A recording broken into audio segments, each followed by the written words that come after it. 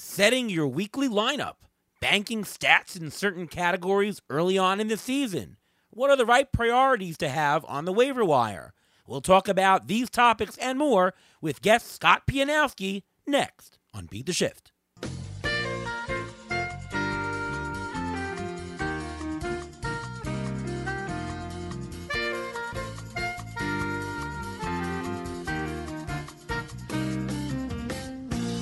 And welcome to another episode of the Beat the Shift podcast. I am your, once again, host, Ariel Cohen. With me, as always, is Ruvain Guy. How are you, Ruvain? I'm doing great. How are you doing today besides your voice? Doing well otherwise. Guys, it's been a big week with umpiring games. I umpired more than I wanted to. Our umpire couldn't be there emergently because of family issue and coaching, playing, you name it. And I guess in the process, I lost my voice a little bit, but enough to have fun and do the show and give you guys great information. Hey, how are you doing, Ruvain? I'm doing well, and you know what? You have to push through it. Listen, Pete Alonso has a sinus infection.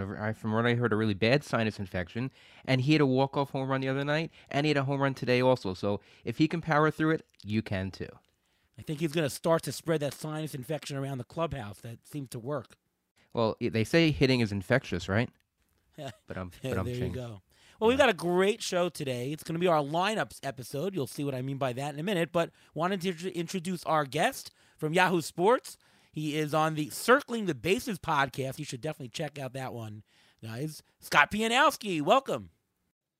Thanks for having me, guys. Yeah, having a blast on the Circling the Bases podcast. They're letting me talk to DJ Short a couple of times a week for that.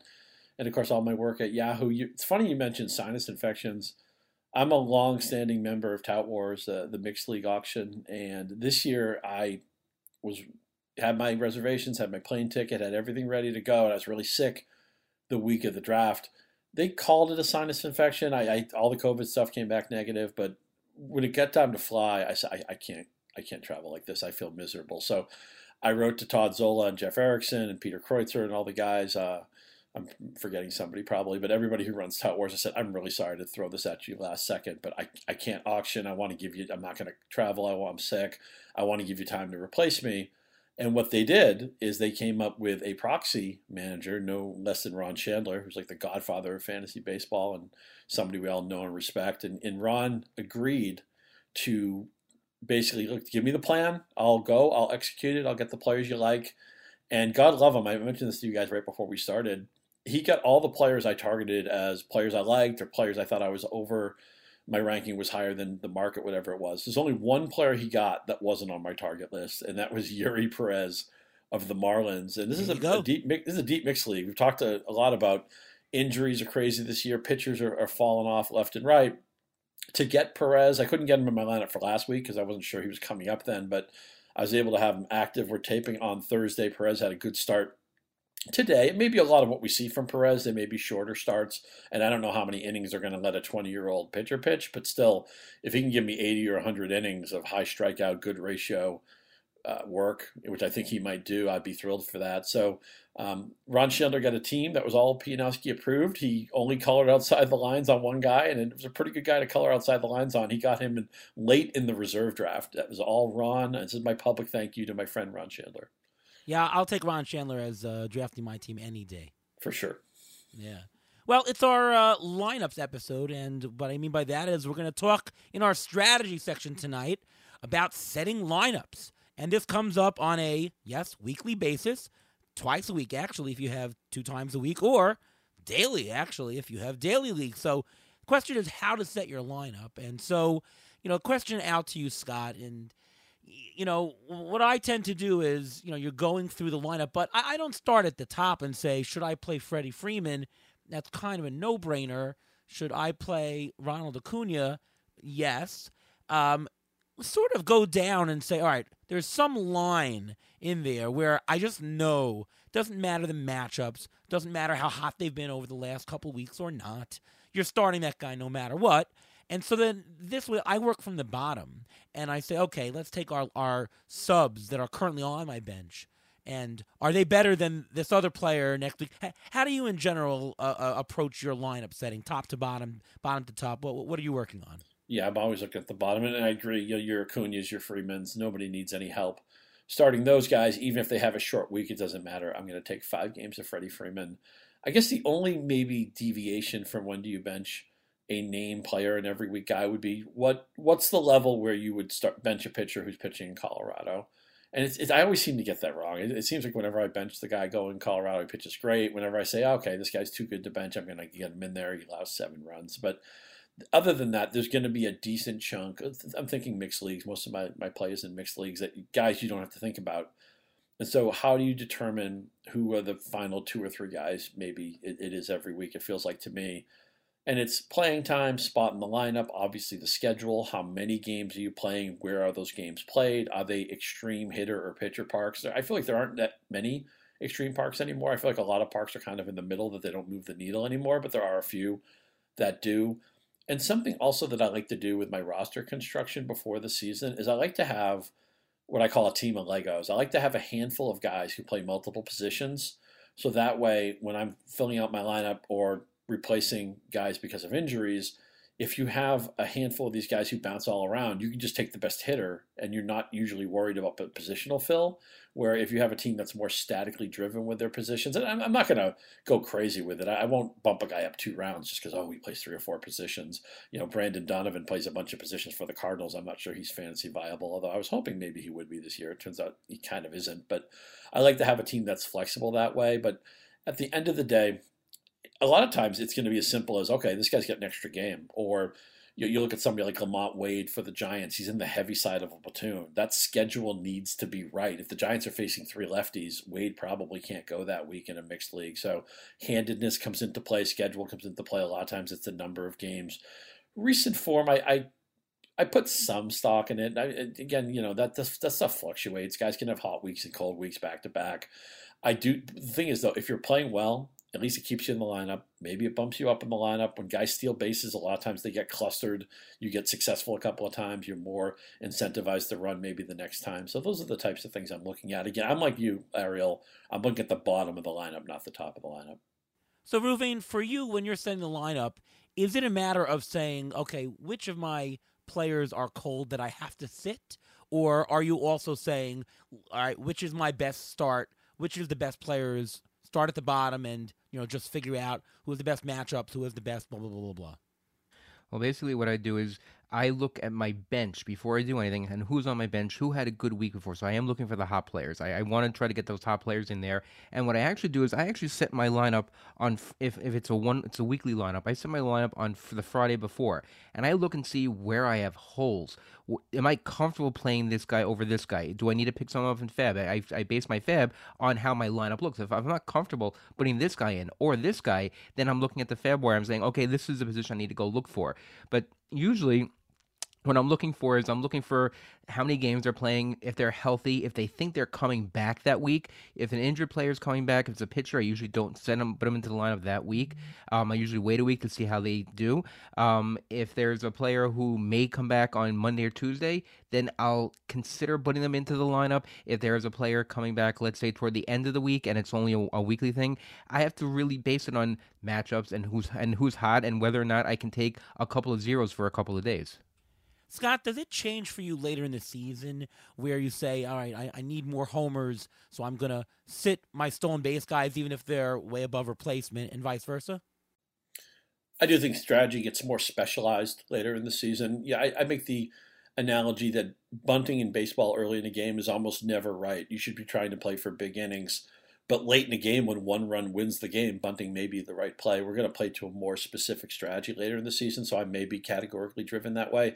And I like what Ruben said about the injuries. Like this week, one of my toughest calls was Jazz Chisholm, who had a setback. He'd run into a wall. It turns out he was okay with that, but he had some turf toe. It wasn't clear if he was going to go. And I had an important decision to make with him in a weekly league where they weren't playing on Monday. And I thought we were running the risk of maybe taking a full-on zero with him. It turns out now, since then, Chisholm has gone the DL. But I said to my partner, I think we need to play this safe. And if we're pleasantly surprised that Chisholm avoids the DL and he's still playing well, he's still interested in running. That's the other thing, too. You just don't need Jazz Chisholm healthy and in the lineup. You need him healthy enough to run because that's the main part of why you have him on your roster anyway. So it's a lot of this is going to be, it depends. how good is your alternative? What do you need? Later in the season, what specifically do you need to climb the categories or to protect the categories that you're already in good stead in? The strategy becomes more specific then. But as Ruben says, the injury, and I like that he sets a projected lineup earlier in the week. That's something I always do for football. I always set my fantasy football lineup on a Saturday night or Saturday afternoon. Just the idea of if I get bogged down the next day, I just want to know that I at least put a pass through it, knowing that I want to go through that Sunday news cycle. And fantasy baseball is the same way. And again, I think Ruben's tip is really good. What does my lineup look like, and how do I attack Fab? And then Monday we'll use all the intel, all the Fab results, and then we'll try to put our best lineup on the field for the next 7 days. Yeah, it also takes away some of the recency bias when you do it a couple days earlier where you're not swayed by, well, that guy just hit a home run yesterday. You want to get your whole lineup. One game is not going to change it much. It's really difficult with the injuries. Take like Manny Machado this week or Yandy Diaz. Well, he's not on the IL. Is he going to come back and play? There's obviously a certain line above where, Machado, Acuna, one of these guys, if there's any chance that they're going to play, you're going to leave him in. And I get this question a lot from fantasy players. What do you do? How do you determine? And, it's really hard to just tell people, well, it's a case-by-case basis always. It really does depend on the intel. I think what you said before is really pertinent, that it really depends on the option of who you have to replace him. If you have somebody pretty viable, even if you sit your star, you're covered. But if you have a scrub who's just going to get a couple of at-bats, then what the heck? Just play your star even if there's a low chance for him playing. So much of fantasy sports is the margin analysis, right? It's not just how good somebody is in a vacuum, but how much better is he than your opponent's players? How much better is he than your roster alternatives? And I also just want to plus one other thing Ruben said. When pitchers come back from injuries, almost always I want to see one start. There are some guys who are so good, I might just, if Jacob deGrom comes back, I might just play him no matter what. And unfortunately, the last few years, it's been a lot of that. Jacob deGrom, when is he coming back? But for the most part, when a pitcher's coming off the IL, and teams are pretty upfront about it, okay, he's going 2 times through the order. He's throwing 45 pitches. He's throwing 60 pitches. Maybe you don't have a great chance for a win. I wish I had been a little bit of the same ethos with my relief pitching with Raisel Iglesias. Been out for so long. I was desperate for saves and tout lures. I put him in right away. All he's done pretty much is give up hits and runs since then. A little bit nervous to the point that I think that might be a bullpen worth speculating about. We can talk about that later in the show. But I also share Ruben's ethos about the pitchers coming back. I like to see one start before I get in with both feet. So, question that I get a lot is, hey, Ariel, how many starters should I start? How many relievers should I start? And, of course, it matters depending upon your league, what your league tendencies are doing, the format that you're playing in. But do you have any thoughts on that, Scott, as to how to do that? And the reason I'm asking also is because you can play, if you play more starters, you're gonna get more strikeouts and theoretically get more wins on your team. If you play more middle relievers and closers, theoretically, you'll bank a couple more ratio points, or you'll improve your team's ratio a little bit earlier with the risk of dropping a little bit in strikeouts and wins. And the question is, does that factor in? I used to play, and maybe it's not the case today. We'll talk about it. I used to play, you know what? At the end of the season, you can always get some wins and strikeouts just by streaming volume. But ratios, they're much harder to correct. I don't know if that's true now, but at one point in time it was, and for that reason I always said play fewer starters, play fewer innings, make sure your ratios are pristine as long as you can. How do you work this? Yeah, I like the way you frame that, and I think we've seen a sea change. I don't know exactly where the line goes back, if it's 3 years, 5 years, 10 years, but we're seeing more relievers get wins, and fewer wins are getting filtered into the starting rotation because teams use openers, it's not unusual now for a pitcher. We saw Alex Wood last week. He was coming back, and he had, I think, a 4-run lead. He got 2 outs in the 5th inning, and then here come the Giants. They took him out immediately with nobody on base. The old days, it would have been like an outcry. What's the manager doing? Is Alex Wood hurt? Now it's just like, no, we don't want him to pitch any deeper in this game, in part because they're not sure they trust him the 3rd time through the order, and he'd thrown a certain amount of pitches, all that stuff. So it used to be, I've been playing fantasy long enough where it used to be the simplest cheat code, and everybody knew it. It was just to double up on starters. You get 2 chances at a win. You get more strikeouts that's not as automatic anymore because, for one thing, you have two chances to get hammered too. But those starting pitchers don't get as many. The percentage of wins that go to the starting rotation is so much lower now. And what happens is it used to be, okay, should I roster this middle reliever? He's not getting, or non-closing reliever, whatever you want to phrase it. He's not getting any save chances. Well, why would I want that guy? That guy might get 9 wins. That guy might get 8 wins. He may get 6 wins and 5 saves. And we've seen the striation of save. More teams now are spreading their saves around to multiple guys. Or they may identify the best reliever in the bullpen, may pitch the 6th inning, the 7th inning, the 8th inning, because the game's in the balance. We don't see as much push button managing by the save rule anymore. So this is really, I know it depends is not a satisfying answer to the listener, but it really does depend on how good are my starting options, what do my ratios look like, how do I look in the categories, if I do have guys who are borderline who are going twice, who are they facing? If they're facing the I don't know, the Yankees and the Red Sox, I may not like it. If they're facing the Royals and the Tigers, I may like it. So a lot of it's going to be matchup driven, but the big change to me is that starters don't get as many wins as they used to. And I think a relief strategy, which was always kind of a boutique strategy, as I think is more of a mainstream strategy now, where even people who don't get as in the weeds and as sophisticated as this show would get still might consider a relief heavy strategy for their pitching staff.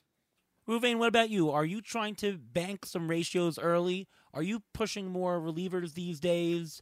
What are you doing? What do you have to say about the whole banking issue now? Well, I think you have to bank some stats. Like if you want to bank strikeouts, I think the starters will probably get a longer of a leash now than they would later in the season. So that's something to go for. But I want to use one of my teams as an example of my mental thinking of what happened. Now in GDD, it's a league where I'm in with you. I have 2 starters. I have Grayson Rodriguez, who is 2-start this week against the Angels and against the Blue Jays. I had Chris Bassett against the Yankees, and I had 2 relievers who I could have played. I have Giovanni Gallegos and Brusdar Graterol. Now, I'm in dead last in strikeouts. So I think it's a case-by-case basis where I played Grayson Rodriguez, and I'm paying for it because he got shelled by the Angels, but I need strikeouts, so I'm playing those guys. If you have a guy in your roster who's 2-start, and you're putting him on your bench and you're not playing him, why do you have him on your team? Bingo. The moment you don't want to play a 2-star pitcher, it identifies why am I rostering him. That's such a great point. And if I have Grayson Rodriguez and he's a prospect and he's supposed to get a lot of strikeouts, why am I not playing him? So I played him and I got shelled. But I also played Chris Bassett. Why? Because last week he pitched well. He pitched very well. He pitched well against the Yankees this week. So, I got a bunch of strikeouts at him. So it depends on how you are at this point in your league. If you need to catch up on strikeouts, then throw those starters out there because you may not get the wins, but you can get the strikeouts. I have already banked a pretty decent ERA and WHIP in this league because I've been playing the game of all these relievers. I'm just keeping reliever, which is why I'm dead last in strikeouts. But my strikeouts are my saves are up, my ERA and WHIP are good, and I'm getting a win here and there, just like you mentioned about getting these relievers, getting these wins. So if I would have played, I probably would have been safer playing Graterol instead of Grayson Rodriguez, because Graterol already got a win for me, and Grayson Rodriguez just blew up my ERA and just gave me 3 runs, 3 strikeouts. So I think it's really based on your need in the standings at this point, and I really think that you really have to go sometimes. I know I really hate this, but go with your gut.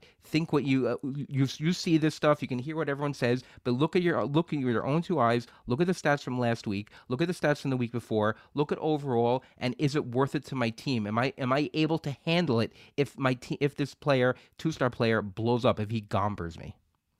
So I'll say a few things. Well, first of all, what I said earlier is that, yes, I used to do ratios more important.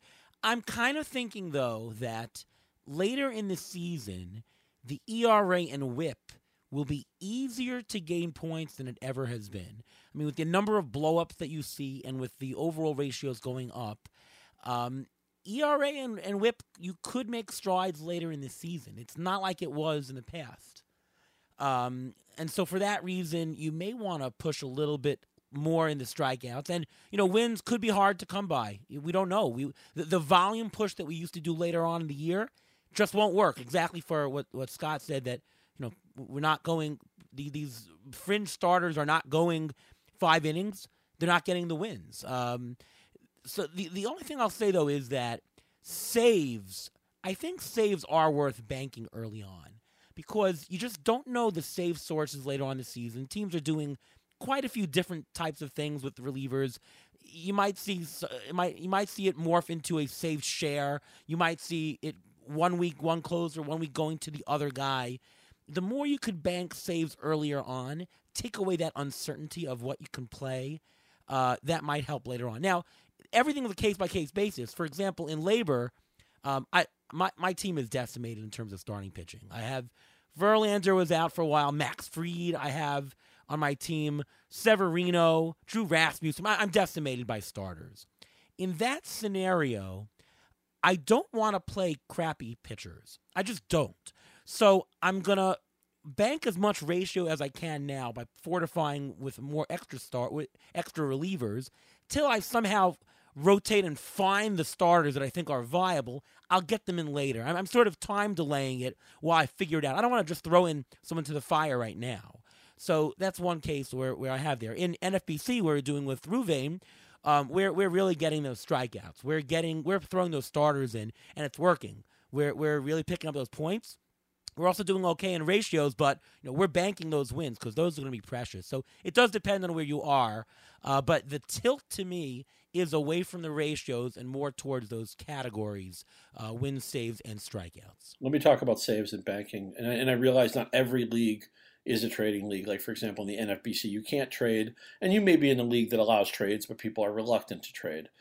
But if you're in a league that does allow trading, one thing I love to do is get saves early, trade them, because saves are one of the few categories, and maybe steals are like this, but I think saves is the overwhelming category that you could trade it and then basically get it for nothing later in the league, okay? Like if you say you have a power excess and you trade Pete Alonso or you trade Matt Olson or whoever, you're going to miss that because you're not going to find a Matt Olson or a Pete Alonso on the waiver wire. But whatever closer you trade, it's conceivable you could pick up somebody a couple weeks down the road who could get just as many saves as the pitcher you traded. Maybe he won't be as good of a pitcher, but saves always come into the league. We know that's a fact. So I love all constantly trying to get saves on a budget. I'm never going to be the first guy to take a closer in a league. That's been standard most of the time I've played fantasy, but I don't mind buying in the second tier, the Jordan Romano tier. 1 year, Kirby Yates, I got 1 year, like the 7th or 8th closer. I think he led the majors in saves. There's been plenty of misses too. Blake Trinan was good to me 1 year.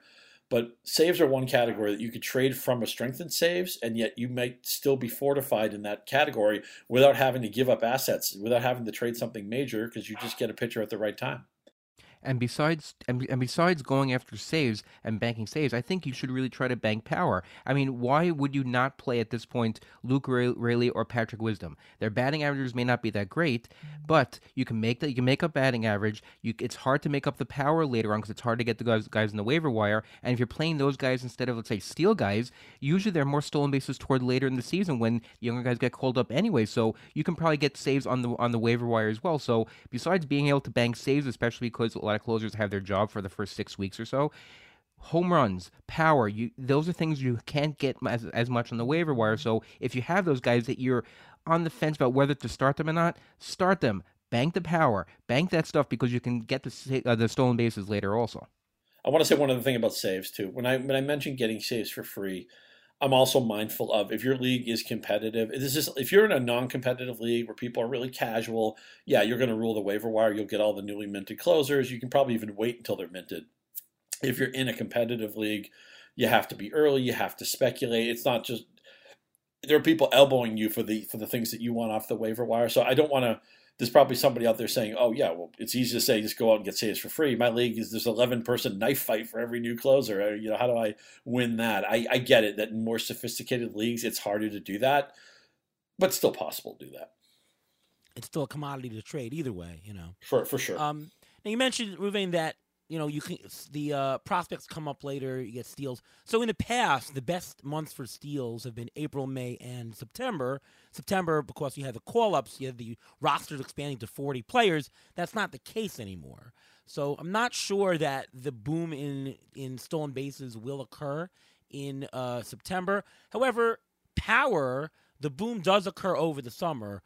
Late June, July, and August has more homers than earlier in the season, that is. So, while it's, you can make the case, though, that, of course, there's more homers for your team, there's more homers for other teams, but there might be some cheaper power sources on the waiver wire because of the heat of the summer that there isn't earlier in the season. So I'm not saying don't bank the power. I'm just saying that there is a little bit more power available, possibly, especially in shallower leagues on the waiver wire because of the summer months. You might want to bank a little bit more in the hitting stats of the stolen bases, because of, just like saves, they're a good trading commodity. If you have a speedster, that everyone wants speed at the trading deadline, so that's a good thing to bank.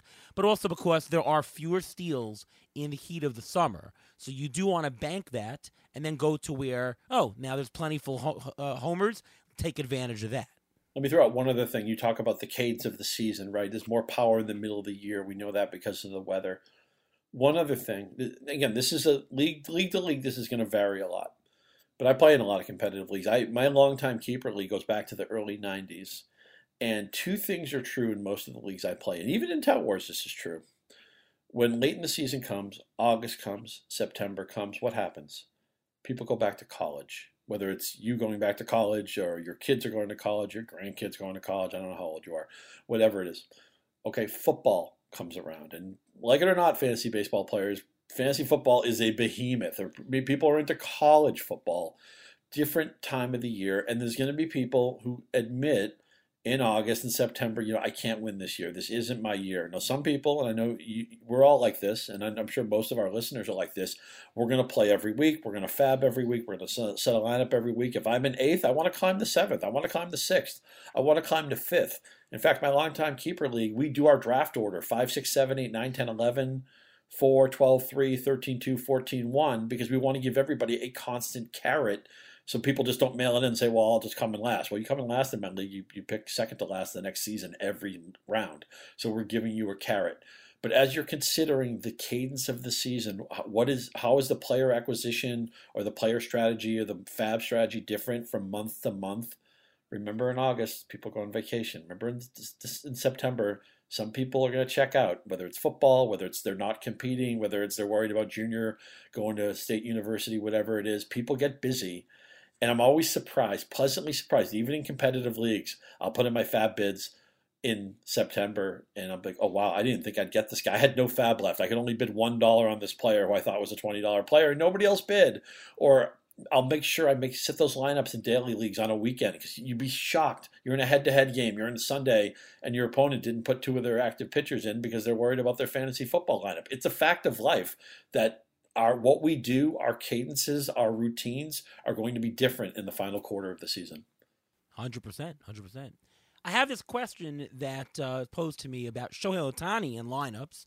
How do you determine what role to utilize him each week? Should I play him as a hitter or pitcher? How do you determine it? Now, if you're playing in a league that has you're fortunate enough to have him that is an either or, I don't know of any leagues that you can play him as both at the same time.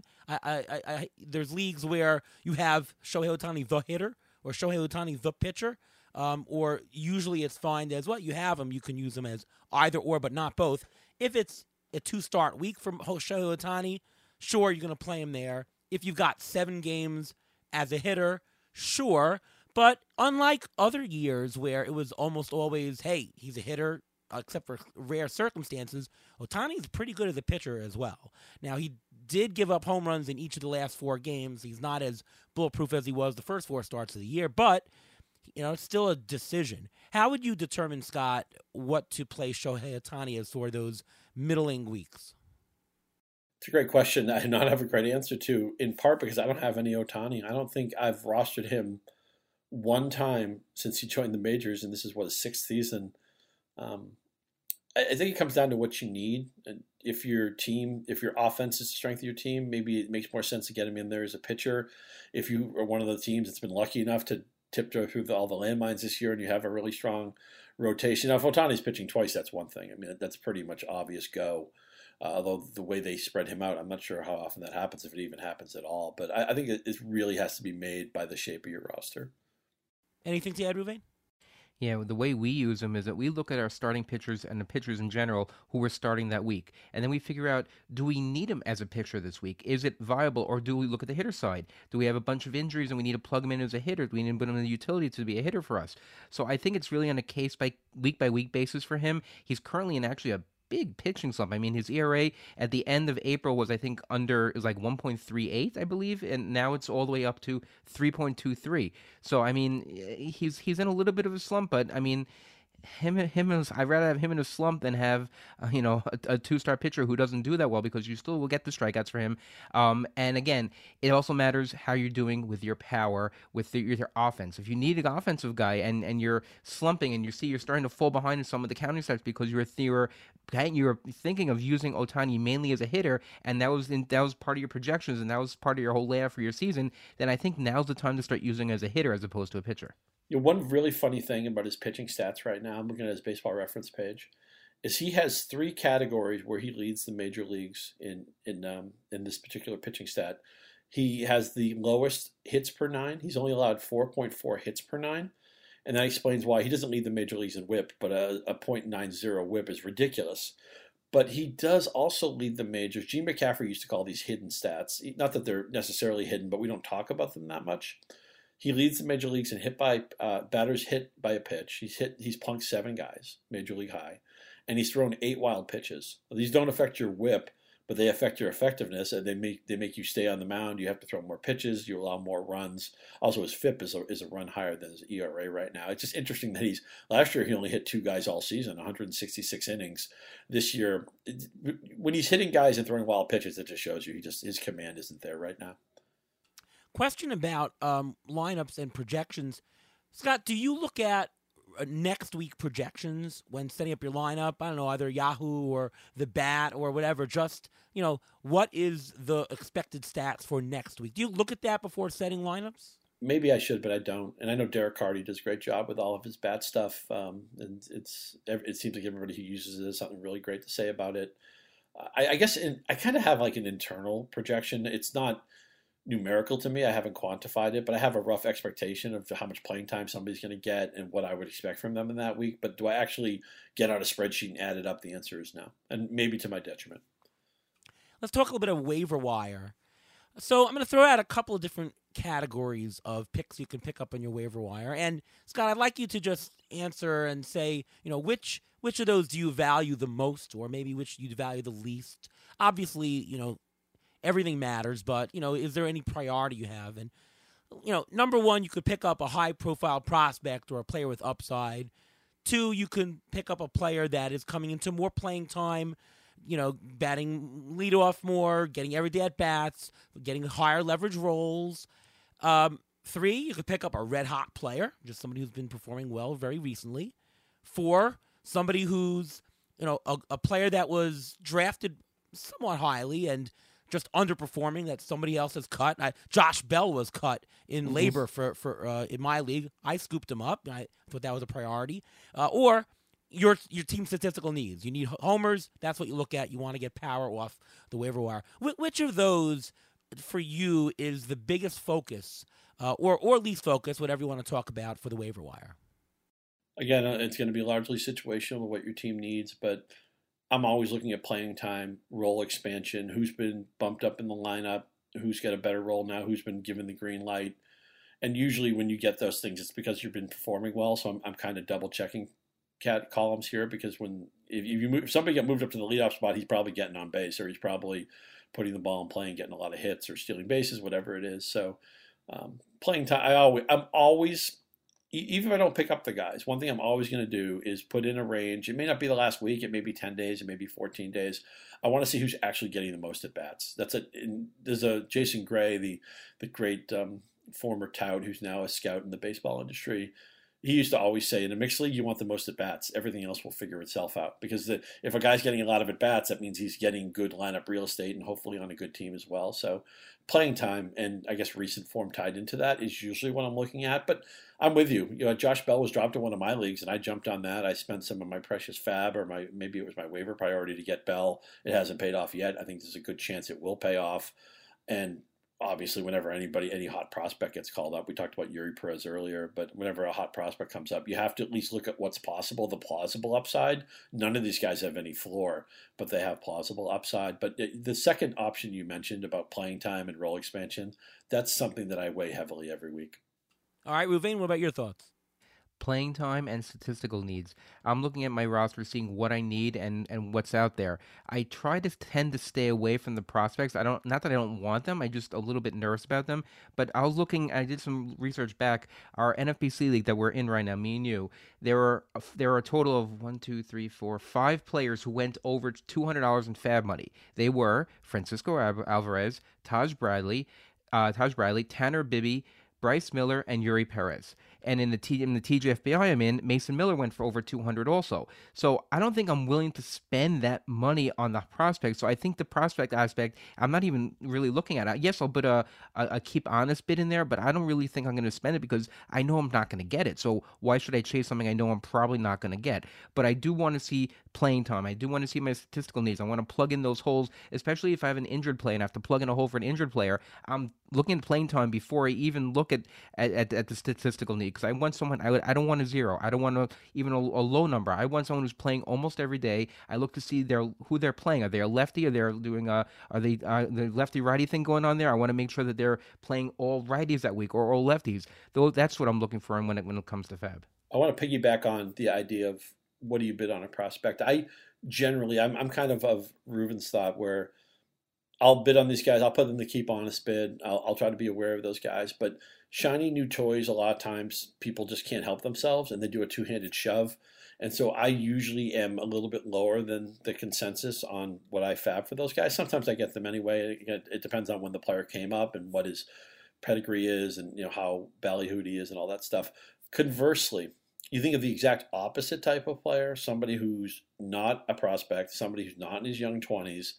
I think of somebody like Brent Rooker, and this is a convenient example because Brent Rooker looks like he might be the real deal. But I'm more, I think, open-minded or more sympathetic to players who got a shot to play later in their career.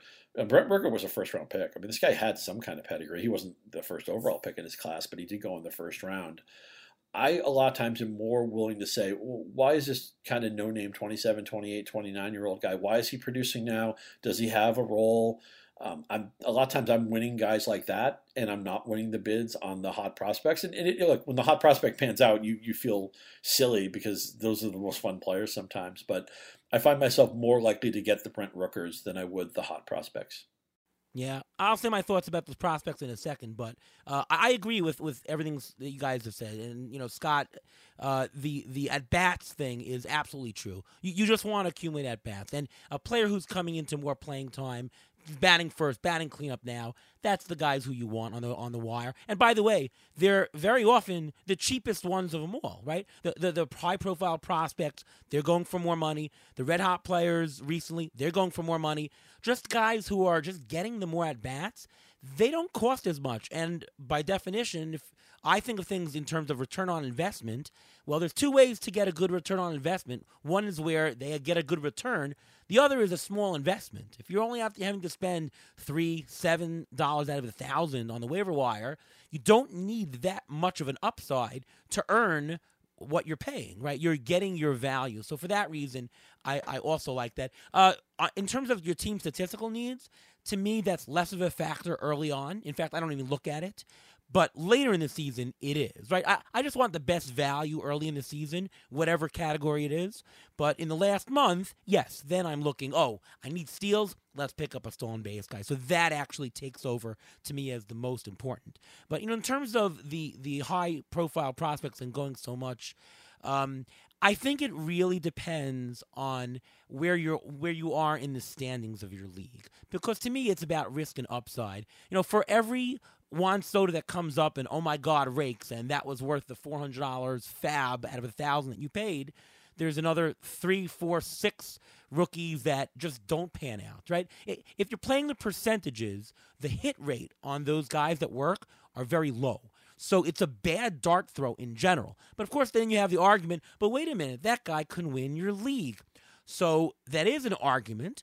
But again, since it's a low probability, If you have a low probability to win in the first place, if you're in low standing, then to me that gamble makes sense. If you're in first, second, third place, you need expected production. You need a high hit rate. The prospect spending a lot of money for a low hit rate, that does not actually work in terms of your standing. Do you agree with that, Scott? And do you, in general, does it matter where your standing is in terms of how aggressive you are on the waiver wire? I think later in the season it will. I'm not sure if it's early enough. I don't know if the standings have enough personality necessarily to let that influence your bidding too much. But you said a lot. I was thinking a lot of things when you were talking that if the best players in your league, and that's one thing you should constantly be doing in anything you want to get better in, is one, play people who are better than you. You want to be a better tennis player, play people who are better than you.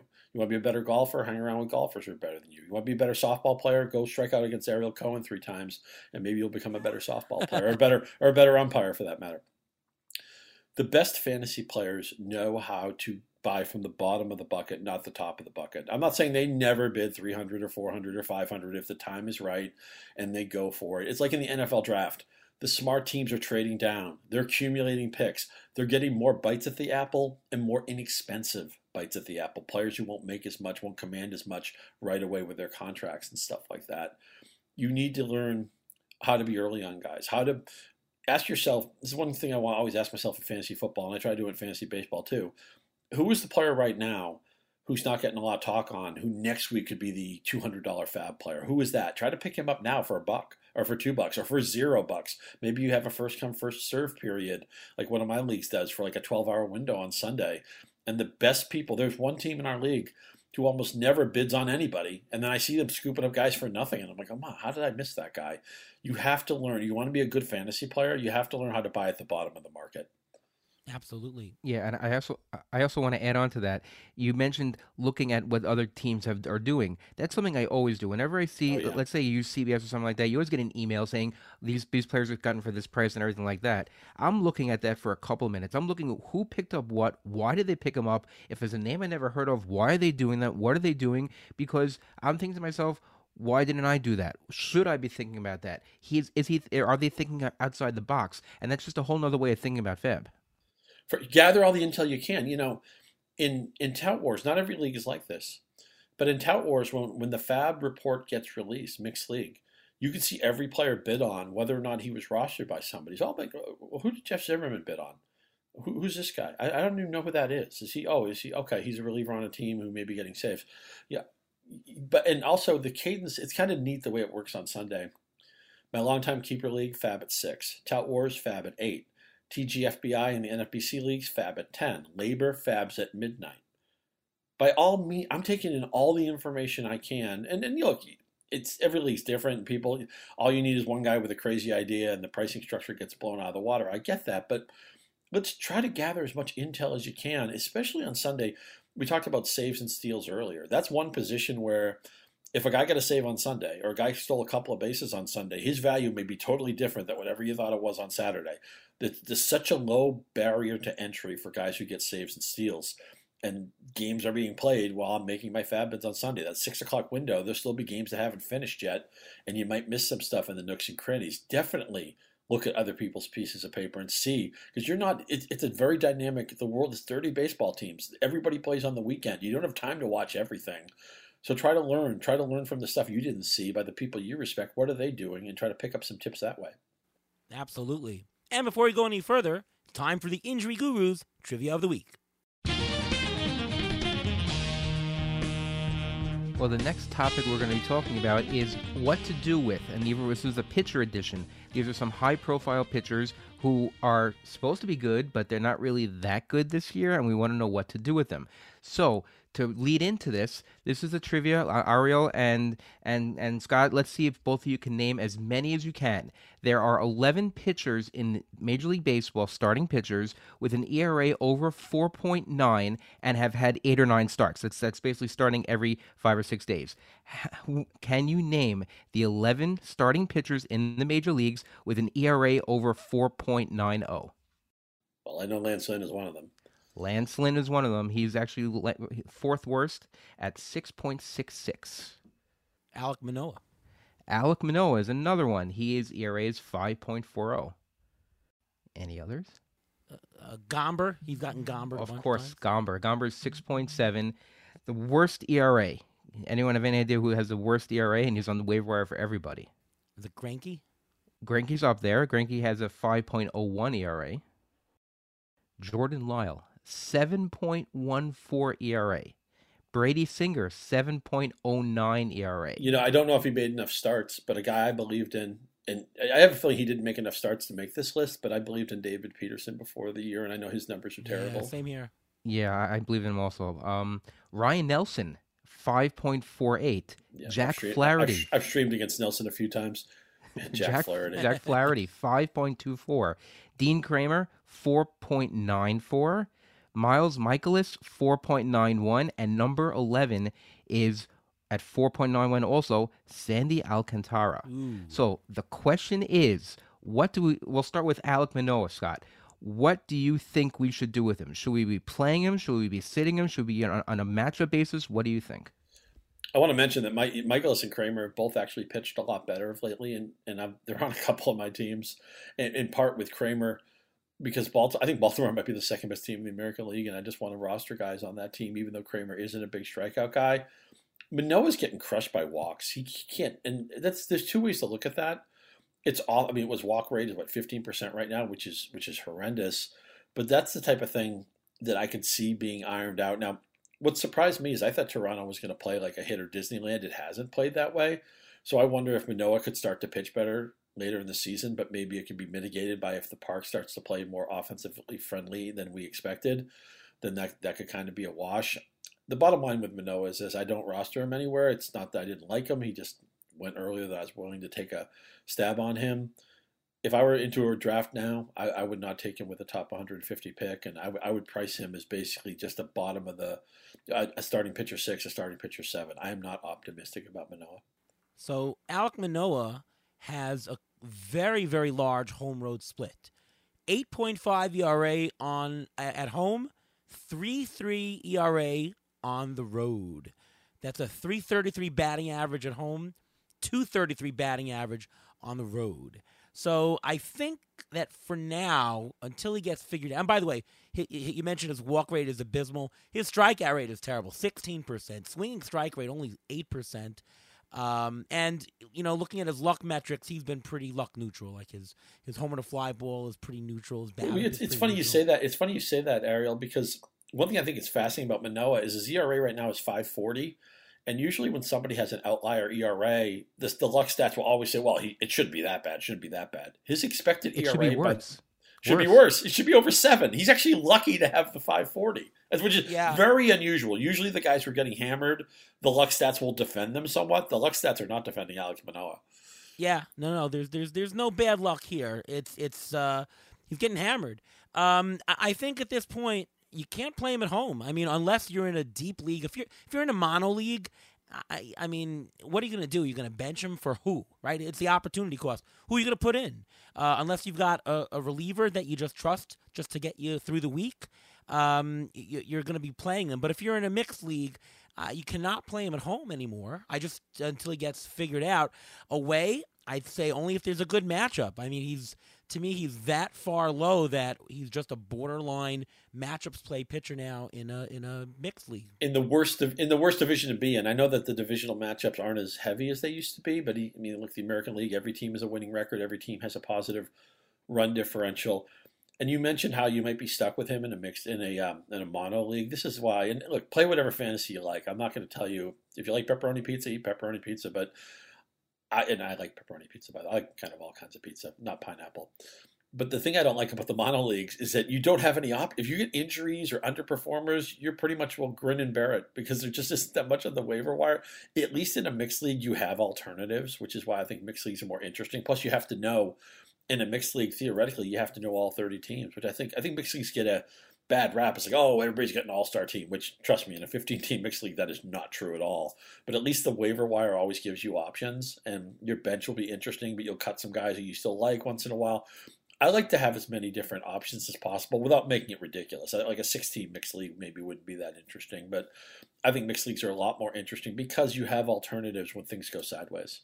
And if you're just playing him away, I mean, could you try to trade him? What are you going to get for him? You're going to get nothing Nah, what you paid for can't him. trade him. You can't trade him. But you know what? If he Well, if you're goes going on to like trade this, him, you have to wait till he does something to restore he Right. has confidence. to You, turn you, around a you have to little wait till bit. he has one good start. He strikes out 11 guys one day. Then maybe you could trade him. You can't trade him when he's going bad. But the question is this: if he has another month of doing this, and let's say you decide, you know what, I'm cutting bait, I'm dropping him. Who's going to pick him up? Someone will pick him up. Someone will try. I guess someone will try and hope he does turn it around. But I think that sometimes these ratios are, it's a complete head scratcher. His velocity is fine. Everything looks fine. It's just that his walk rate is double his career high. It doesn't make any sense. I don't know what's going on. And if I had him, I think if it goes on this for another month, I just straight out drop him. I don't think there's any use for him, especially with a K rate of 7. I can get something like that on the waiver wire. Well, his velocity is down a little bit. It's down Very from little, not a lot. 93.6 to 92.8, which I guess that begs the question or raises the question of what do you consider, what makes a velocity drop something that you actually pay attention to? Where do you draw the line for that? I usually draw it about 1 to 1.5 miles an hour. 0.6 that can differ from year to year. I'm not overly concerned about that. Plus, he's still throwing the same almost the same percentage of all his pitches, so I'm not really concerned about that. It's just he's just not hitting the zone. He's just walking too many people.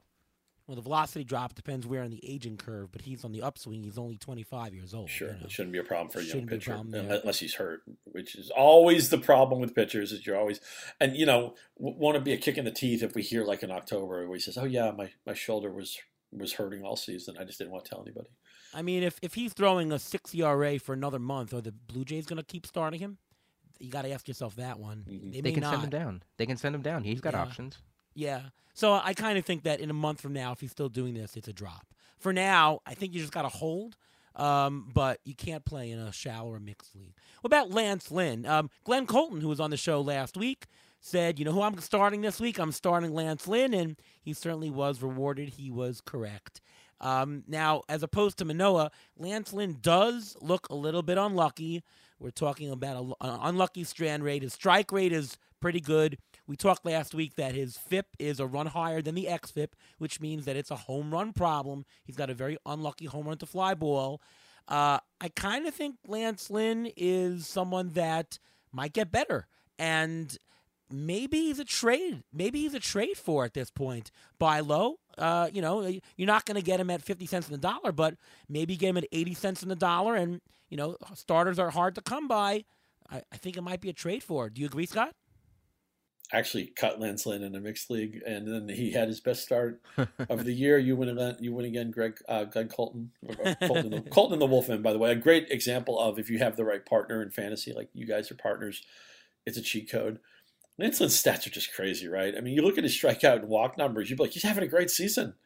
He's got impeccable control, and he's striking out, almost 11 guys per 9. The fastball velocity is down a little bit, but it's not crazy. But the line drive rate is up, which makes me nervous. Obviously, you get a home run problem. If they're hitting the ball hard off you, that's part of it. I realize that the luck stats are going to defend him a little bit, but the xERA is still 5.04. That stinks. And unlike Alek Manoah, Lance Lynn's in an age 36 season. That was the kicker for me. And maybe I just, in the back of my mind, I was like, why did I draft so many White Sox? I thought the White Sox ran really unlucky last year with underperformance, with so many guys getting hurt. I thought, well, they're really like an 85 to 87 win team. I'm going to scoop up values on Giolito and on Lance Lynn, on Eloy Jimenez. And Giolito's been okay. Jimenez has obviously been on the IL twice. And unfortunately with Lynn, he's been healthy, but getting his head handed to him. He's going deep in just about every start, and his strikeout numbers are really good. So I guess he's probably a hold for most people, but in one league I did drop him, and we'll see if, again, it may be a case of Colton wins again. All right, Ruvain, can you decide this tip here? Yeah, I'm still playing him. I think there's upside a little bit still there. He's using his changeup more. He hasn't used his slider for the last 2 years, so he's using his fastball more. He's a fastball pitcher. Because there's not too much of a drop of velocity, he is 36. I think those Ks are still going to come. His walk rate has doubled from last year, but it's still close to his to his walk rate for the rest of his career. So I'm not concerned about that. It's the home run to fly ball, and I think it's the home run to fly ball. If he can get that down just a little bit. He's going, like you mentioned, Scott, he's going deep into games. So he's one of those starters that you have to play because he will get a chance to get you a win. He may give up 4 or 5 runs, but he'll go 6, 7 innings. So if the White Sox can score 6 runs, then you have a shot. Yes, that's actually very important. The longer you go, the more of a shot you have in terms of getting a win. And he is still doing that. So it's another reason why you should consider. How about this next guy, Nick Lodolo, who has similar problems to Lance Lynn, similar home run problem, striking out a lot of people. He's not really walking anyone, 6% walk rate. His BABIP is 435, so he's obviously pretty unlucky. But he's not going deep into games. He's actually only made it to the sixth inning in one start this year, and in three out of the last four starts, he's not even getting out of the fifth. So, he's. What do you do with Nick Lodolo? Now, long term, I think you got to hold him. If you're in a keeper league, sure. I'm probably sitting him for the time being. Don't think that I'm throwing him away yet, because maybe something corrects. He did have a better second half than first half last year. Maybe that could play into it. What are your thoughts, Scott? He's out, at least a month with a calf injury. So once a pitcher gets hurt, I am not, if it's not a short-term thing or something, I guess calf is better than elbow or shoulder or forearm or something like that. But I am almost never the injury optimist with any long-term injuries. So Lodolo is somebody, because the problem is you get to hold him, and in some leagues you don't have an IL spot. And then you get to wait till he comes back. And we talked about, a lot of us don't want to throw the guy out right away when he comes back, or maybe the team amps him up slowly. So at what point can he be in the circle of trust again? I liked Lodolo before the season. He's on a couple of my teams, but I basically reset those expectations to zero.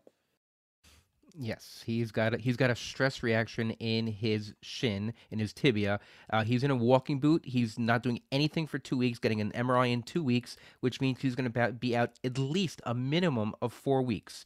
He's a pitcher. He has to use his legs. If that can come back, it's not a fracture. It's a stress reaction. This could be a thing that can keep him out for a month or two. And with that high ERA and WHIP, I don't think those strikeouts are worth it. I'd rather throw a 2-star pitcher and take my luck with that than I'd actually think about in a 15-team league. I would drop him. No one's picking him up next week. He's in a boot. No one's going to pick him up. If they do, let them waste a roster spot. Let them sit on their bench and let them waste a bench spot while you pick up someone else. I think that's the way to go right now.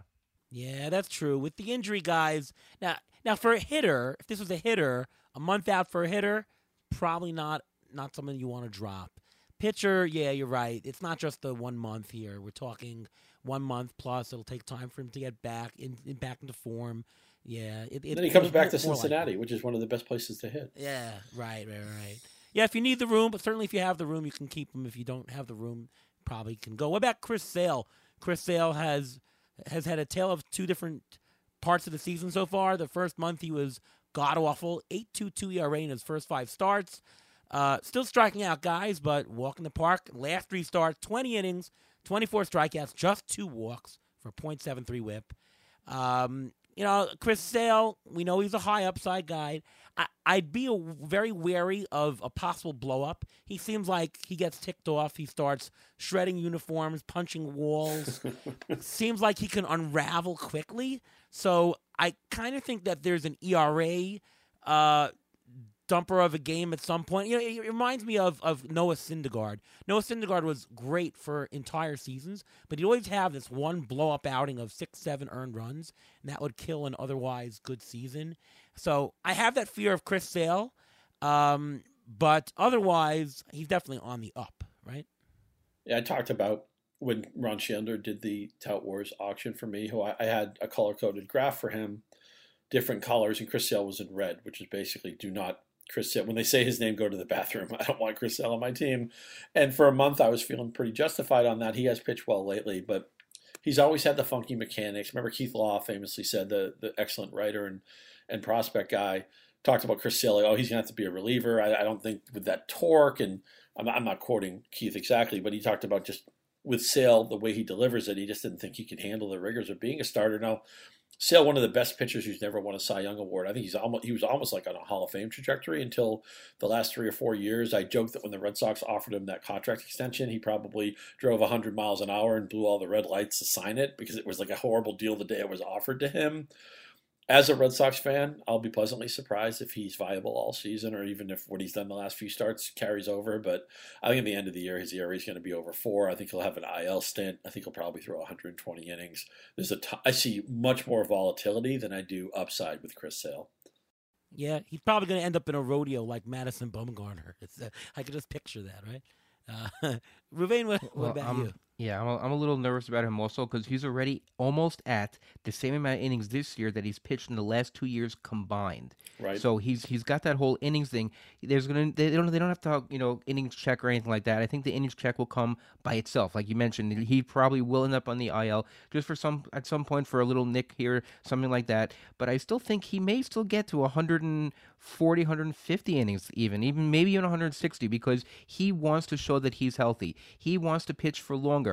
I think the problem right now is that he still has a little bit issue with his control because his walk rate is a little bit up. I think that'll come with just more innings and just repetition. I think he will be okay, but just okay. You have to reset your expectations for him that you had in the beginning of the year. I'll say this for Sale. He'll pitch through anything. He's a warrior, and he's pitched through injuries many times. So I'm not in any way questioning his toughness, but I don't think you can bet on his reliability. Hey, rank these rest of season. Sale, DeGrom, or Kershaw? Oh, Kershaw easily is one for me. Yeah, He will miss time, though, of course, right? Of course, they'll give him the load management. The Dodgers thinking they're already in the playoffs, and I hate to say it, DeGrom's my favorite pitcher to watch when he's healthy. I just don't know how you can ever bet on that. And Sale would be a distant third for me. Yes, I agree with that. Yeah. Kershaw, I think they will all at one point spend some time on the IL just for some kind of injury, but it'll be more like rest and that's it. But I think Kershaw's the I guess quote unquote safest of the three. For sure. I think he may give you the most innings of the three, and that's what you're looking for. There you go. Well, if you're saying that he's the safest, it tells you what the other pitchers mean in terms of risk. There you go.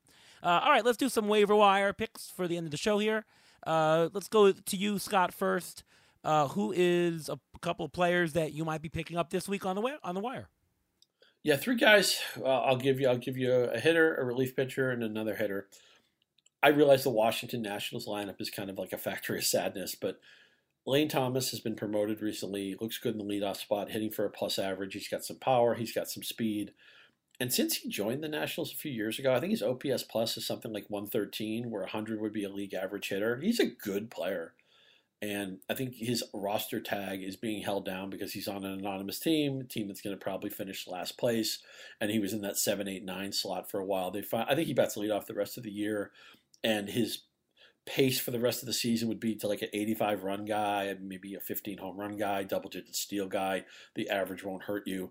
I mentioned being concerned about Raisel Iglesias. We know AJ Minter got some saves, but didn't really pitch that well before Iglesias came back. Well, how about Nick Anderson? Great strikeout to walk numbers. We saw him come out of nowhere, had a great run with Miami. He went to Tampa Bay. He was valuable there for a couple of years. Since he's been hurt, a couple of washout seasons. He looks healthy again. And even if you get Anderson and he doesn't close, I think he already has 2 or 3 wins and maybe an odd save. He's on the best team in the National League. He's going to get high leverage work. That means wins or saves will be there somewhere. I think he'll be valuable in just about all mixed leagues. Jake Berger, I'm shocked, 22% rostered in Yahoo. That number should be a lot higher. He's been on a home run binge lately, promoted to cleanup in Thursday's game. He should be rostered in mixed leagues at somewhere between the 60-70% range. I think the market's just a little bit late on Berger. So Lane Thomas already on a bunch of my teams. I think this is a great time to get Nick Anderson bottom of the market. Don't go top of the market when he becomes the closer. Then you'll have to pay through the nose. Get him earlier. And Jake Berger, I think, is under-repped right now. Yeah, we've been talking about Jake Berger a lot on this show. The reason why I think he's under-owned right now is because he went on the IL, and maybe people are slow to pick up. It's anytime you have a guy who was touted and picked up, then either was sent to the minors or injured and then comes back, they're always slow to get picked up. Same thing's true about Christopher Morel. Like people, dropped him and he did not go for that much the past couple of weeks. Right? Even though he's back up, he was red hot in the minors. Anytime that happens, you have that. As far as Lane Thomas goes, yeah, the funny thing though is I've been watching him every single week, and he did strike out a lot. I'll say that. That's one thing against him. But go ahead. True, and by the way, StatCast actually believes the speed more than it believes the power. StatCast numbers are not that great on the power side; they are on the speed side. Every week I look at him and I'm like, should we pick him up? Should I pick him up? And I just couldn't push the trigger every week. There was always somebody better or some different reason. So I've had him on my radar. just couldn't put my finger on the trigger for him for some reason. But yeah, he's is at a 2015 pace, and he's leading off, and he's batting 281. So definitely, if you're in a deeper league, he should be scooped up immediately, right? All right, Ruven, how about you? Couple guys. I have 3 guys. I have a reliever and 2 hitters. I have Hector Neris. In 18 games so far, he has 22 strikeouts, 2 saves, 2 wins, a 1.47 ERA, a .84 WHIP.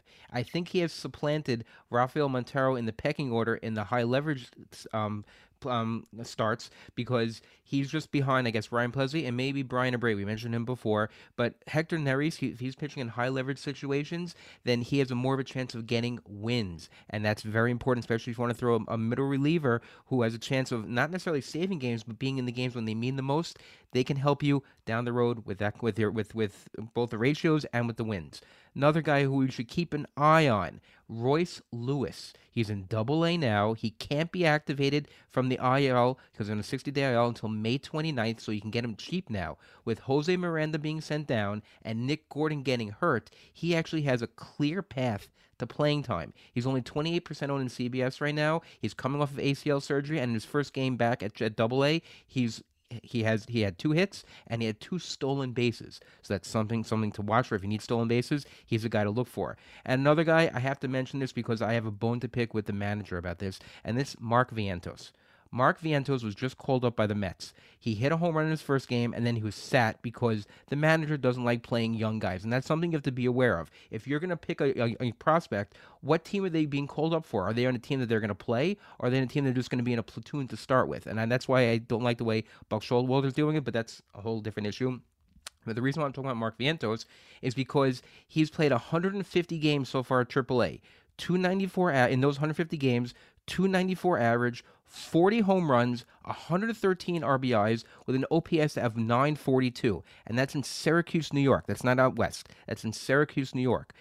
If he's able to get playing time, he has been hot. He's been one of the hottest players at AAA. He has, I think, 10 or 11 home runs already this year at AAA. If he plays every day, which he should because the Mets lineup needs that little kick, I think he's a guy that he's not owned that much in a lot of leagues. You can scoop him up. He can play third for you, and they may even end up trying him at DH a little bit because Vogelbach is just not cutting it anymore. Yeah. And, I like him this year. He's cut down his strikeout rate in the minors to 20%. He was, in the higher 20s. He's cut it down to 20%. So gives rise to maybe he can keep that batting average up, right? A lot of these rookies come up and maybe they hit for power, but a crappy average. That looks a little bit promising, and the power is real. 13 homers at AAA this week. The thing that I worry about, though, is look at they have Brett Beatty at third base. Are they doing a Tampa Bay Rays thing now where they're just going to literally platoon Beatty and Vientos? I feel like that may happen. And if that happens, they both lose value, so they're not really viable for full-time fantasy. That's the problem. But they also have a spot at DH. They don't have a set DH who's hit for power yet. Yeah, but are they going to do like Vogelbach and Beatty against the righties, and then Pham and Vientos against the lefties? I feel like they could be trending that way. I like how you pronounce Vogelbach's name with that little extra, like you're clearing your throat at the end. Like, just please cut this guy. I want him off the team. I also just want to piggyback really quickly. I like the Hector Neris call, and it's really as simple as guys who massage your ratios, guys who have great walkout strike numbers, who play for winning teams. They're valuable, and they're gonna, as Ruben said, they're going to get high leverage work. Does that mean we've been so programmed for years? Like, we got to get saves. What if Hector Neris gets 7 wins and 5 saves? That'll be really valuable for your team. Get these strikeout walk ratio dominators on winning teams. They're all over the place. Nick Anderson's roster tag in Yahoo is tiny right now. In a lot of leagues, you can get him at the price of whoever the weakest player is in your roster. Somebody just got hurt. Somebody just got sent down. Cut him. Pick up Nick Anderson. Pick up Hector Neris. They will help your team. Yeah, Yennier Cano should be owned in every. Oh God, he's a long guy. I wish I had him anywhere. and you know what, Cano fits. I always say every year, I want you to look at the stats like 2 or 3 weeks into the season, because walks and strikeouts stabilize quickly. I know everybody always says, "Oh, wait, small sample." Walks and strikeouts have meaning early. Okay, and you're going to find relievers. Nick Anderson was a pickup this way when he first popped in Miami. Where who the heck is Nick Anderson? I don't know, but his walk and strikeout rate is great. Who the heck is Yennier Cano? Wait a minute, he pitched a couple times before and he was terrible. Doesn't matter. once he has that, once you see like no walks, 13 strikeouts, just pick those guys up. I know not every one of them is going to pop, but when you get a hit like a Cano, I have him nowhere, and it kills me because I'm the type of person who goes hunting for the Yenny or Canos in the third week of April. And for whatever reason, I was asleep at the switch. I don't know. Was I playing golf? What, taking a nap? I missed the boat on that, but man, what a great pickup he was. Yep, and we've talked about strikeouts minus walks. That's what you got to put the pulse on for these pitchers, relievers, starters. The signal shows early that you don't have to wait forever for these guys. They will show very early. And it's sticky within the year. So, And it could be guys, and the great thing about this is it could be guys who you had no expectations on. Yennier Cano was drafted in 0 leagues before the season. It doesn't matter. We can still pick him up with some level of confidence once we see some of these returns. Exactly. I'll throw in a couple guys. Shallow leagues, Alex Kirilloff. Love it. The 50% owned, should be a lot more. Looked great so far. He was fantastic in AAA, 163 WRC plus, batting in the top half of the lineup. Just needs to be healthy. Needs to be healthy, but as he's healthy, he's good. He also qualifies both first and outfield. So, talk about multi-positional. It's not the best multi-positional, but everything will help. How about a hot guy? I don't always love the hot guys, but Dominique Fletcher is just playing every single day. God, He's raking at Arizona. 170 WRC plus. Now, he has a high BABIP, so you'd say he's a tad lucky, but look at his minors league track record in BABIP. He hasn't really had any year of less than 350 BABIP. So he's a guy that is going to get on base more, and his strikeout rate 18%. So we're talking about a high floor. Now, I don't know if the power is real. I don't think he's going to get more than maybe 6 more homers for the year, but it's plenty valuable in deeper leagues. And I'll throw in one other guy, Mickey Moniak. We talked about looking for guys and role changers. Who's the new leadoff batter for the Angels? It's Mickey Moniak. He's only 10% owned. He has 2 homers in his first 4 games. AAA this year, 8 homers, 23 RBIs, 308. Hello. This is to me, it's a slam dunk. Leadoff batter who has some power. That's the guy to pick up. He's also stolen a couple of bases. And don't forget, not only we all love a post-hype sleeper, he was the first pick in his draft class. He was the first pick in the 2016 draft. And I want to say the Flyers or the Eagles. The Phillies decided after all of 93 Major League at-bats, they decided, no, this guy can't play. Now, with Moniak, I picked him up in a few leagues, and I want to see them commit to him because since he got called up, I think he's played he plays a game, he sits a game, he plays a game, he sits a game, even though he's already put 2 homers and 2 steals on the board. But, man, I love anytime I see a player who one organization gave up on him, somebody else gives him a chance. He had a first-round pedigree. Now, the walk strikeout rate is going to make you nervous. As a pro, I think he has 12 walks against 70 strikeouts, which is a problem, but he's showing power and speed. He may bat leadoff in Anaheim, and we know that's the place to be, in front of Ohtani, in front of Trout. It's a very top-heavy lineup right now. I think he has a chance to take this job and run with it, and it's plausible upside, right? And whatever, if he doesn't pop out, he may be the guy that you cut in a week or 2, but I can tell myself a plausible upside story when he was the first pick of his draft class, and he's only 25. It's a no-brainer. If you don't want to go bet a lot on him, I understand. It's a no-brainer. You don't have to. You don't have to. Yeah, you can get him for a $1 bid, I bet. Yeah. Make a keep honest bid, or it probably will win. So that's a no-brainer in my mind. Let's do a couple of pitchers for a pitcher preview. How about you, Scott? Is there any pitcher that you're looking to pick up for this week? Maybe one good 1 start or good 2 starts or whatever. Well, I know the numbers don't necessarily support it unless you if you maybe focus on his late starts. But Dean Kramer, Baltimore, I want to have ties to the Orioles. Last year he had an ERA in the mid-3s. I know he's not a big strikeout guy, but there's been so many injuries with pitching. I feel like the waiver wire is pretty thin to get starting pitchers. It's kind of interesting how we're all nominating relievers, and they're great guys to add, but it's harder to find a starter. He gets the Angels. He gets the Blue Jays this week. May blow up in my face, but Dean Kramer I picked him up on some leagues last week, and I think he can have an ERA in the 3s the rest of the season. I think that's in play. I want to bet on Baltimore. Yeah. Dean Kramer, by the way, in points leagues, he's been golden this year. He's been phenomenal because he does go deep into games, and in points leagues, the strikeouts aren't as important as just innings. So him, and by the way, Kyle Gibson has been great also in points leagues. The Orioles have been fantastic for that. I don't know if I'm stealing this name from somebody else. Pardon me, Ruben. I also considered Alex Wood. The only thing with him is that the Giants don't want him to face a batting order the 3rd time through. And when you're looking at 18 plate appearances per game, maybe 19 or 20. It's so hard to get a win. I still think Alex Wood has some good innings to throw us. I'm just afraid he's going to throw like some of those 3 or 4 inning starts, and they won't help you for wins. Same reservations here. Good quality pitcher though.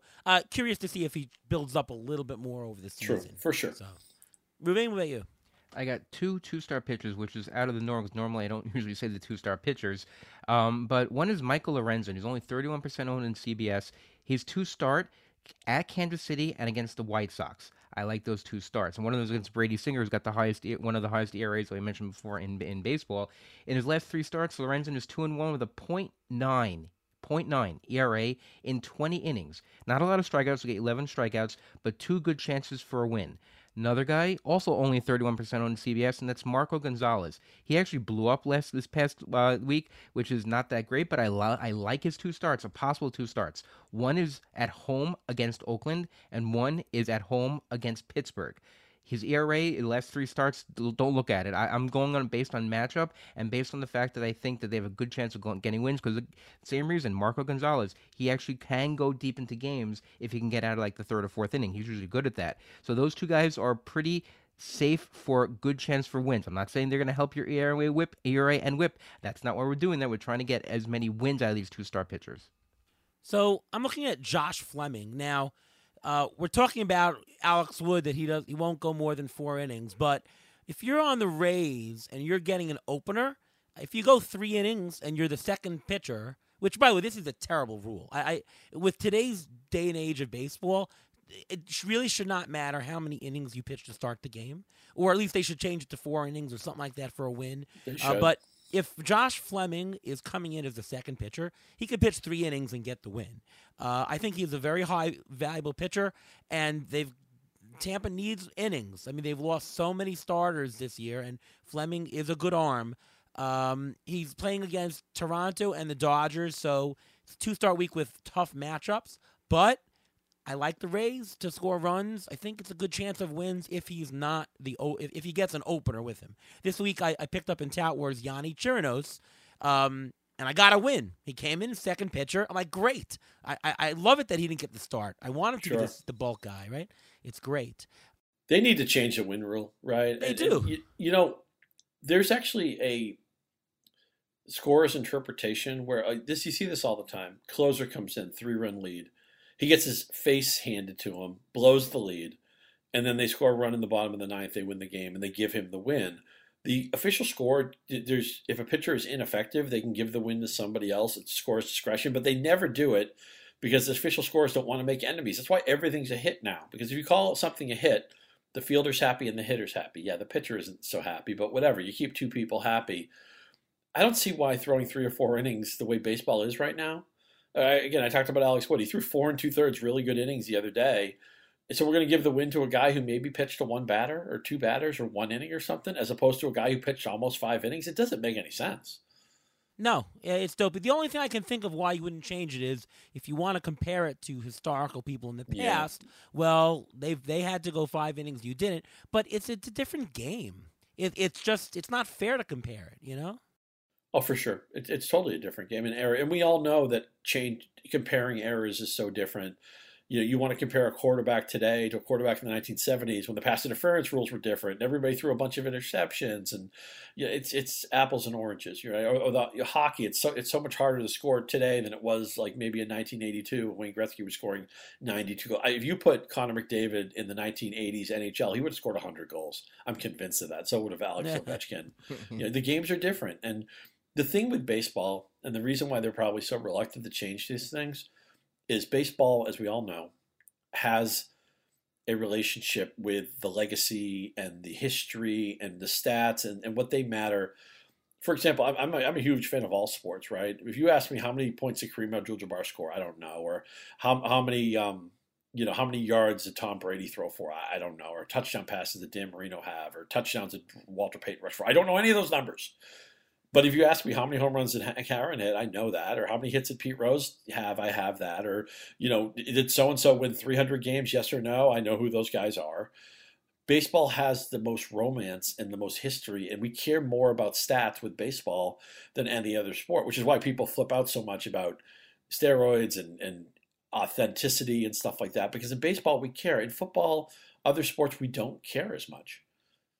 Yeah. The only thing I'd say is that, whatever MLB does officially for the stats, the fantasy providers, if they really wanted, can invent a stat.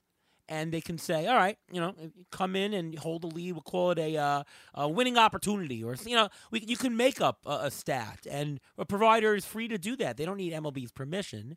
I'd like to see them make that up. Let me ask you this: Are you guys in favor of using like quality starts or holds, or are there any non-traditional 5x5 stats that you like to add to your fantasy leagues? Yeah, I think holds and saves should be combined, and I think quality starts and wins should be combined. That way, you cover the pitcher because there's so many guys getting saves, it doesn't matter, and so many different guys getting wins that if you get a quality start, there's a good chance he'll only pitch 6 innings, and he won't get you, and the bullpen won't hold it. So I think combining both of those would be golden. I think that would be the way to go. One of my head-to-head leagues uses innings pitched, which I didn't think I would like it, but I actually kind of like it. I think quality starts is another thing that it's got to go from 6 innings to 5 innings from the game. But yeah, 5-2 should be a quality start, right? Why is 6-3 better than 5-2? I don't think it is. 6-3 is a 4.5 ERA. That's not great, Well, how many of your pitchers have ever gone 4 2/3, and the manager comes to take them out, and they still have the lead, and you're cringing like, why can't you just let him stay in for one more? That's the Alex Wood, driving me crazy, man, driving me crazy. I'm like, I don't care, let him. You know how I would manage that situation? I would say, okay, the first guy gets on, we're taking you out. If you have a short hook with a guy, at least let him get in trouble. Let him do something wrong. I think before I would use quality starts, I would want fantasy providers to invent a stat, which is if you're in the ball game with the lead, you take the lead, you get the win, no innings restrictions whatsoever. I actually like to see that happen before anything else. That's my I like that. That's an interesting one. We could call it a Cohen. Yeah, a Cohen win or something. I don't know. Whatever. But that's the point. All right. Injury update, Ruvain. Go for it. All right, we'll start with Jazz Chisholm. We mentioned him earlier. He was placed on the IL with turf toe on his right foot. He actually visited a specialist in North Carolina this past week, and he could require 4 to 6 weeks of rest and rehab. So guys to look for more playing time, Garrett Hampson and John Birdie. Manny Machado actually has a fracture in his hand. He got hit. Initial tests were normal. Bob Melvin, the manager, thinks that he may be able to play through it. I don't see why they would want to do that at this point in the season. They may give him a short IL stint just to rest it up. We mentioned about Nick Gordon. One guy, Nick Gordon I mentioned him before. Nick Gordon has a fractured shin. He fouled a ball off his leg. The guy who's going to get more playing time right now is Michael Taylor, and he's available in a lot of leagues, and he's very undervalued. He gives you power. He gives you stolen bases. That's the guy to look for. Dylan Carlson was placed on the IL with a left ankle sprain. Oscar Mercado, Lars Nootbaar, will get a lot more playing time. Oscar Mercado was originally drafted by the Cardinals, so he's finally actually getting to play for the Cardinals, which is interesting. T.J. Friedel was placed on the IL with a mild left oblique strain. Obliques are tricky. He may be out 4 weeks. He may be out 6 weeks. We'll see how that works out. Stuart Fairchild and Jose Barrero could see more playing time. Dustin May was placed on the IL with a right flexor pronator strain. He will receive a PRP injection to try to avoid surgery, but timeline to return is still 4 to 6 weeks. A name to look for to possibly come up to replace him for that time period, Gavin Stone. Tristan McKenzie, I'll end it on a positive note here. Tristan McKenzie is actually making a rehab start this weekend. He's slated to throw about 3 innings or 50 pitches. It's the first time he's actually pitching since his right teres major strain in late March. He'll need at least 1 or 2 starts before they actually call him up, but he's a guy that if you're holding on to him, you got to hold on for another couple weeks before he gets called up. All right, well, that's the end of the show. Really a fantastic show. We did players, talking strategy. I think it's so important to just talk about strategy of how and when and why. It's not just about the players. To me, it's also about knowing when to push the buttons and why, and to have, obviously it's always case specific, but if you have your general principles, that's the way to go. So, thank you so much to you, Scott, for coming on the show. And why don't you tell the audience again where we can read your stuff and listen to you and all things Scott Pianowski. Thank you so much for having me, guys. It was always a pleasure to talk to you. Yahoo Sports is where most of my work is, my full-time job, and happy to have it. And you can follow me on Twitter at Scott_Pianowski. As we mentioned at the top of the show, I am doing 2 spots a week with DJ Short on his excellent Around the Bases podcast. That's a Roto World show, and it's been really a blast with that. I'm on satellite radio various times. I have a weekly spot on Wednesdays with the RotoWire guys, and you'll see me pop up on radio here and there. So if you live in certain cities, don't be surprised if you hear my voice. But again, most of my stuff at Yahoo Sports, where it's still not too late to draft another fantasy baseball team. Fantasy football is open for business. I'm actually going to even do maybe some fantasy golf work this summer, so be on the lookout for that. And again, thanks for having me. It was really a blast. Oh, absolutely. And by the way, you should definitely check out the podcast that Scott does with DJ Short. Once again, it's called Circling the Bases. Really great show. They called Around the Bases, Circling the Bases. I'm sorry, guys. But yeah, DJ's great. Yes, I met him very briefly in Florida for labor. I was basically, hey, how you doing? And I wish I got to talk to him a little bit more. But you guys do a really great show going through all the players every single week and all the topics. No, really, really great listening to you each week. Scott, definitely keep up the great work. Thank you. I really appreciate that. And again, DJ's a great guy. Fun guy. Talk about music too. We let our hair down there too. And we were talking about our favorite condiments in the last episode. So we'll get a little silly too. But at the end of the day, we're trying to make you more thoughtful of a fantasy manager. And I know that's the ethos here. You guys are always giving out great advice. And that's why you're both really tough to beat in any league that you're in. And it's really a pleasure to be on the show and talk to you guys. No, absolutely. My son would say it's relish. Ruvain, what about you? You can follow me on Twitter at MLB Injury Guru, where I tweet out injury updates as they come. I also have a weekly article that comes out every weekend. It's on Rotoballer. It discusses all the injuries I mentioned, plus a whole bunch more.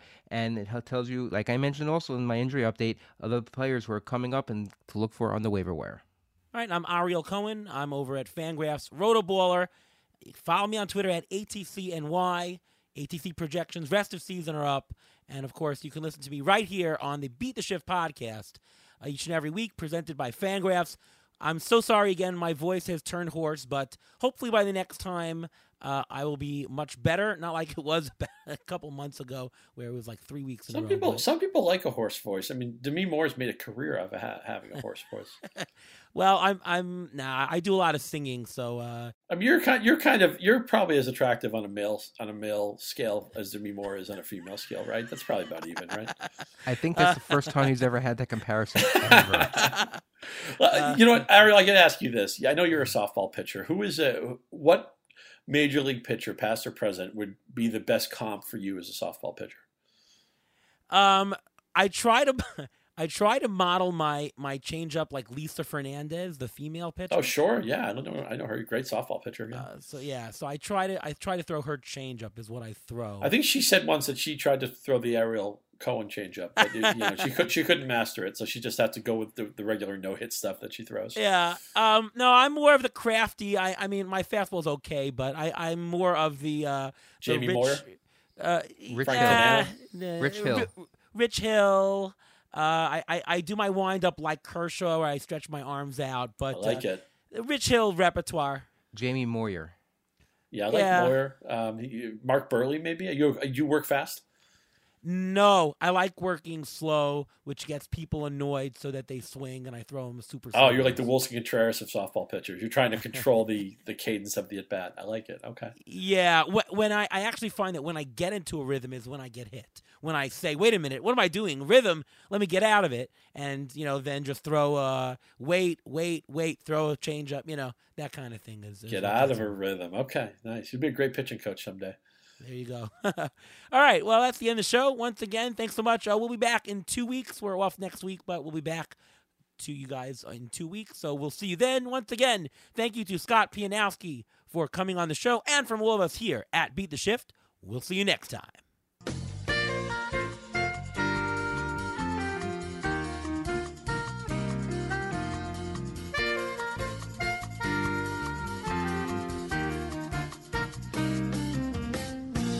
Thanks for listening to the Beat the Shift podcast presented by Fangraphs. Follow us on Twitter at beat_shift_pod.